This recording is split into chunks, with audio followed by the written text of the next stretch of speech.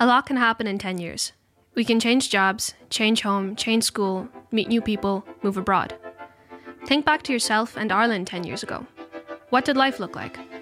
In 2009, Mary McAleese was president. The country was in the throes of economic downturn, and if you remember, that February, the country was covered in snow.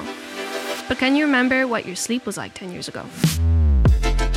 Welcome to Ireland 2029, Shaping Our Future. We're partnering with Volkswagen to look at 10 big ideas that could shape Ireland's future for the better. In each episode, we'll talk to someone about a big idea to find out what it can achieve and whether it's practical or a non-runner. This week, we're looking at whether schools, colleges and businesses could be doing things to help people sleep better and if this would impact productivity. I'm your host, Zuzia Whelan, and this is Ireland 2029, Shaping Our Future, brought to you by Volkswagen.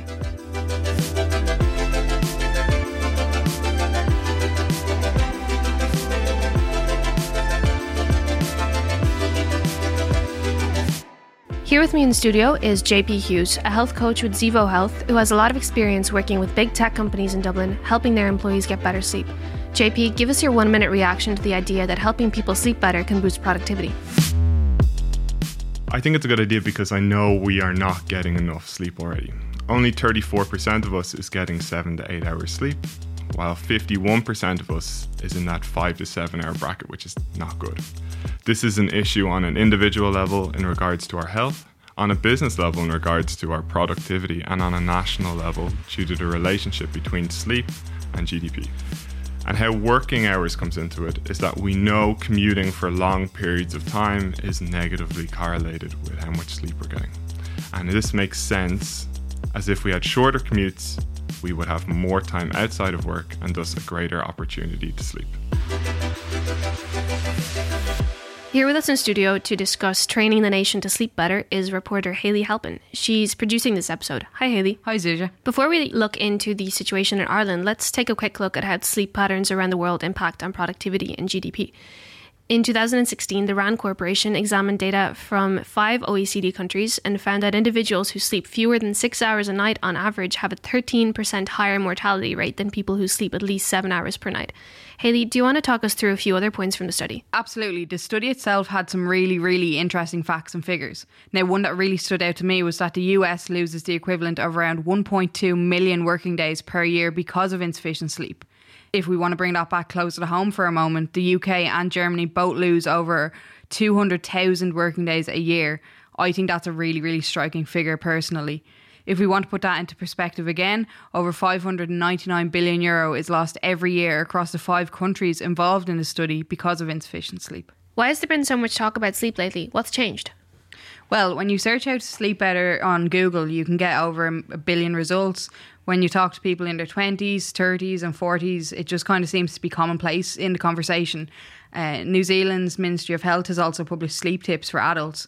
And finally, Accenture has introduced sleep pods. Basically, there's just like a bit more of a conversation about why it's important. So, as well as helping people feel better, can you explain how training people to sleep better would also have a knock-on effect on the economy? Now, there are some corporations and universities across Ireland who do already have initiatives such as nap rooms and sleep pods, later start times for employees and shorter work weeks even to help create better sleep patterns.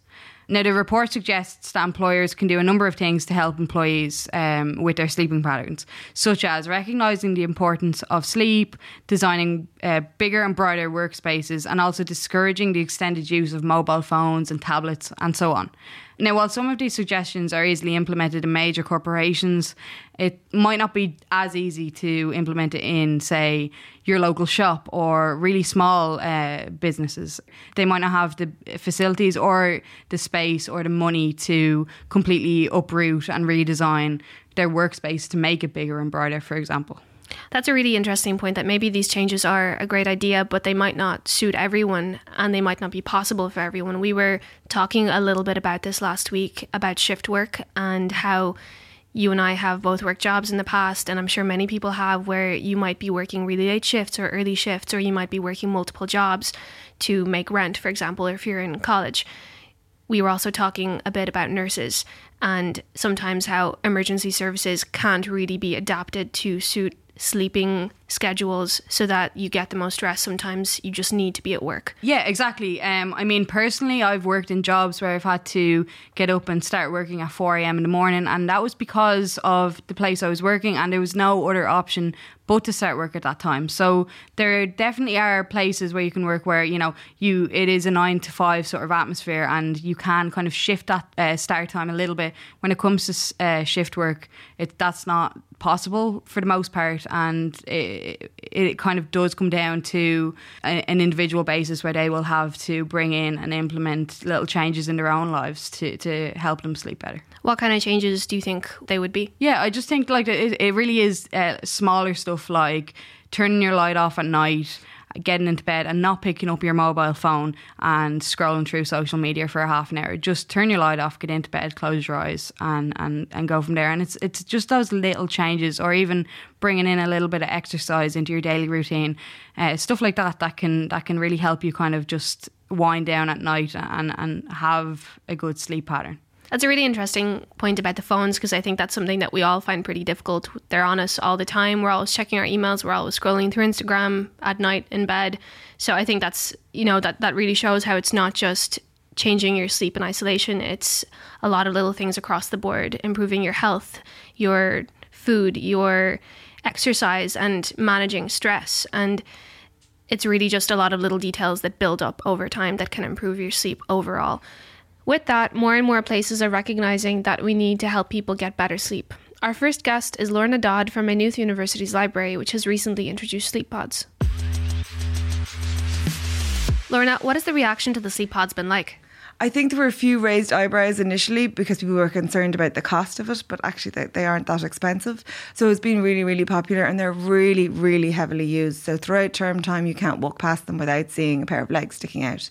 So they're really loved by the students. So what exactly is a sleep pod? Can you describe it to me? So the sleep pod it sort of looks a little space age. So it is actually kind of a little bubble with a sofa sticking out the end of it. So the student lies down on it. They pull a screen around them, and you can have ambient kind of light and music if you want. So the idea is it's designed for you to take a 20-minute nap. So research shows that if you sleep beyond 20 minutes, you start to go into a deep sleep. And then, as we all know, if you wake up, it's kind of suddenly after being in a deep sleep, you feel terrible. So 20 minutes is the optimum amount of sleep to get. So that's to kind of refresh you. So that's what the sleep pod is designed to do. How do you think the sleep pods have changed students' academic lives or their lives generally?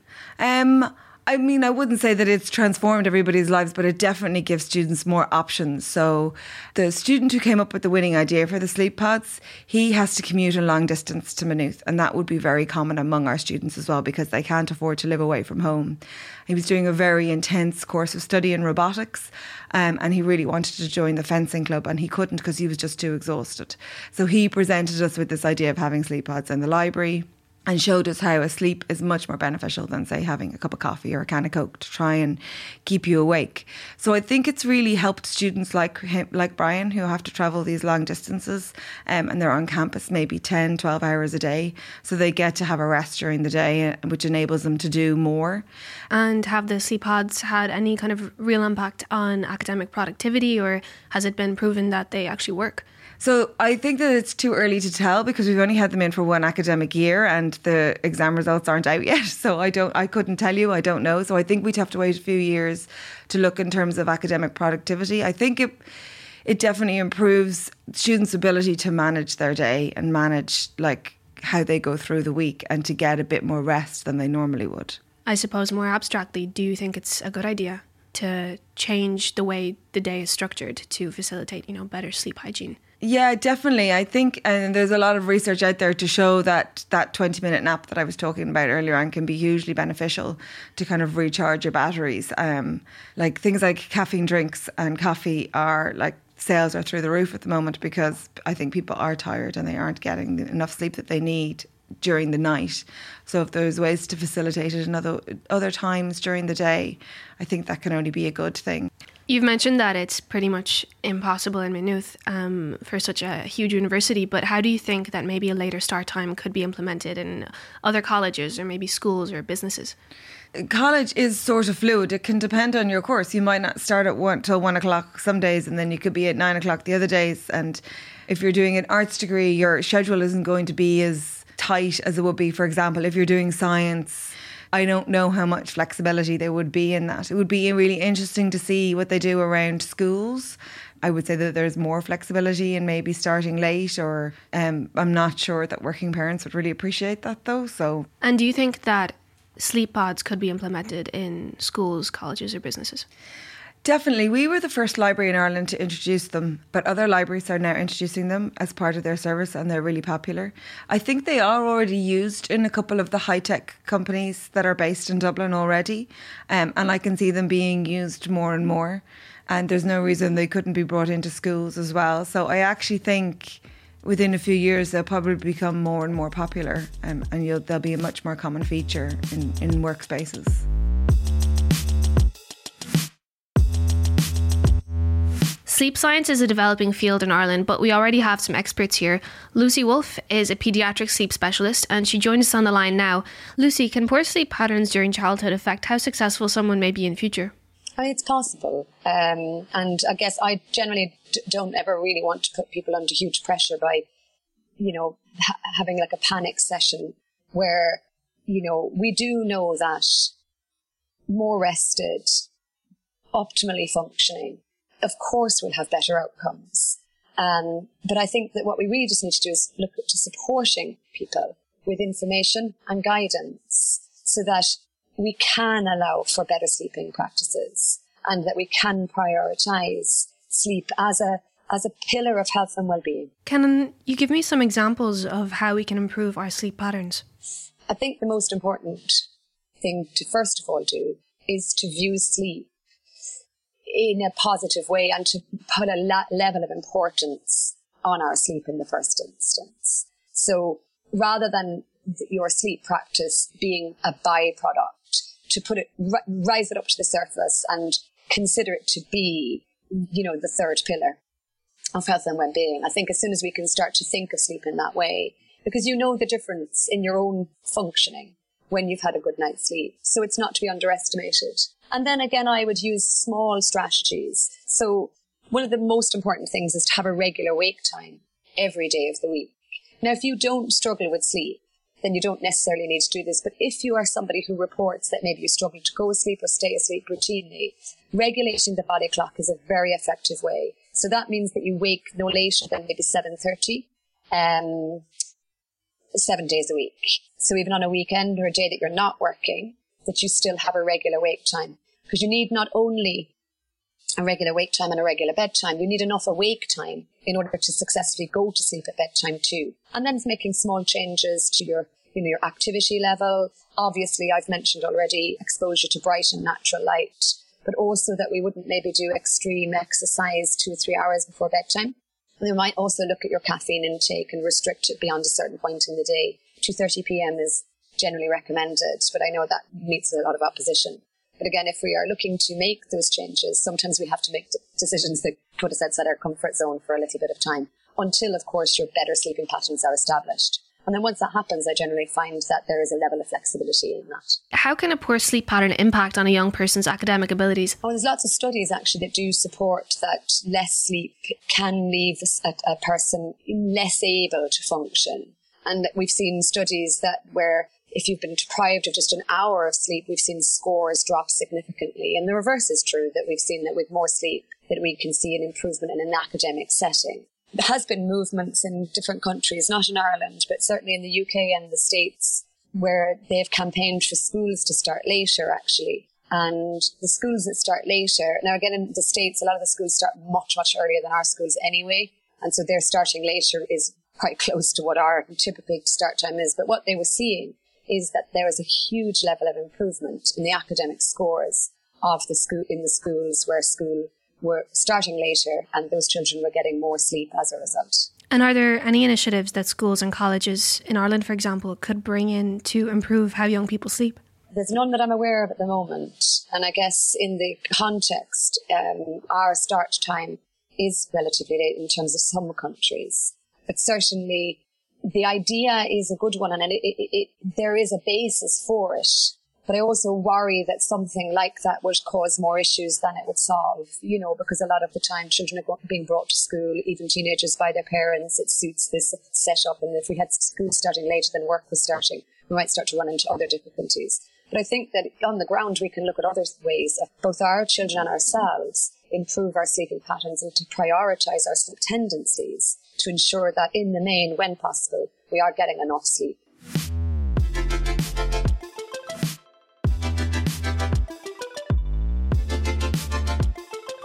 Having a nap at work is all well and good, but we really do need to be working on sleeping better at home in the first place. JP, who you heard at the start of the episode, is back in studio with me now. What impact does irregular sleep have on an employee's performance? Yeah, so it's going to have a range of impacts. Firstly, their productivity is going to drop, and there's a good bit of research showing that it's definitely going to drop. And just from your personal experience, I'm sure everyone knows that when you get 4 or 5 hours sleep, the next day you're just not going to be there as much. And research shows that it's really the issues with creating new memories. So if you're not getting enough sleep, you really have issues in letting more memories go into the brain and then processing them that night. So you're getting all this information. So in work, your boss might tell you, learn this, remember this, process this piece of information, but really you're not able to absorb or process it that day. So that's the main thing when we look at it in a business perspective, but also has a range of physical health effects as well that can kind of lead to more chronic issues long term. And are companies starting to pay more attention to this? Yeah, some companies are. We've seen a big uptake from social media companies and technology companies, and kind of other companies are slowly filtering through, but they're getting a better understanding of if we can get our guys to sleep a little bit more, our productivity is definitely going to go up and lead to happier and healthier individuals in the company. So the buck stops with the employees because, you can't really, your boss can't tell you to get into bed at a certain time really, so they can only give guidance and the flexibility around hours and these sort of things. But then individuals need to have that understanding of why it is important, so they'll actually do it themselves. Have you noticed an increase in the number of people who aren't sleeping well? And if so, why do you think that is? Possibly, we see in research from the CSO that commute times are coming up all the time. They've been looking at this since about 2002, and the most recent research in 2016 showing that we're at an all-time high in how long our commute is. So if our commutes are longer, that means we're getting up earlier, we're getting home later, and there's been research showing that when commutes go on past the 60-minute mark each way, we're looking at about 16 minutes of sleep loss in that night. So house prices are going up all the time. People are moving further and further away from Dublin. The commutes are going more. So yeah, I'm definitely seeing an increase in people that are not getting a lot of sleep. Do you have any advice for employees who have to work shifts? Yeah, it's depending on the shifts, it can be difficult. But firstly, to understand that shift work can be inherently unhealthy. So it's really important to start from that standpoint and understand that, long term, there is an increased risk of things like breast cancer, skin cancer with people working shift work. So starting from that standpoint, it's really important. From there, it's really being careful about your sleep hygiene when your day is finished. So if you're finishing in the morning and it's bright outside, that bright's stimulating your eyes, it's making you increase your stress hormones, and you try to get home and go to sleep, it's going to be very difficult. So understanding what affects your sleep is really going to help. So in a lot of corporations, people use filtering glasses where it filters out some of the blue light, so you're actually able to start increasing your sleep hormones, your melatonin a little bit more, and getting home, preventing not so much technology usage and trying to slowly get into a good routine of falling to sleep at a good time. And I would say, if all possible, try to start to get to sleep after your shift and not to start having your day once your shift is over. A lot of people go to the gym and exercise and try to take advantage of being around for the day, but that's possibly not the best idea. I would say for most people, trying to get to sleep after your shift ends is a better option for most people. Then wake up 8 hours or so after, then start your day, exercise, and try and stay in that routine and not shift too much when the weekends come around, trying to catch up with your friends because they're on a different schedule, but your body clock can't shift dramatically over the course of one night. So you can't just suddenly decide, I'm going to live a normal lifestyle on the weekends and then switch on during the weekdays. That can be really difficult and take a real big toll on your health. What could companies do to improve their employees' sleep, and why should they care? They should care because it has a huge impact on productivity and absenteeism. What they can do is they can first see what the barriers are to why their employees aren't sleeping, if it's the commute or if it's something completely different, if it's flexibility or whatnot.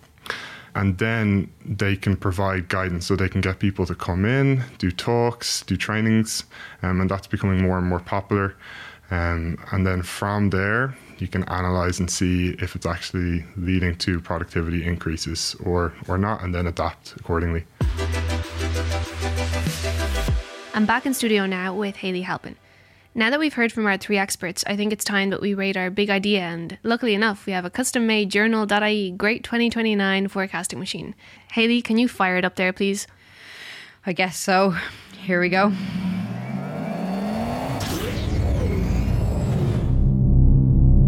So we have to add in everything we've heard so far in there, and we'll see what verdict it gives us. Hayley, could you do that? I suppose I can. Here we go now.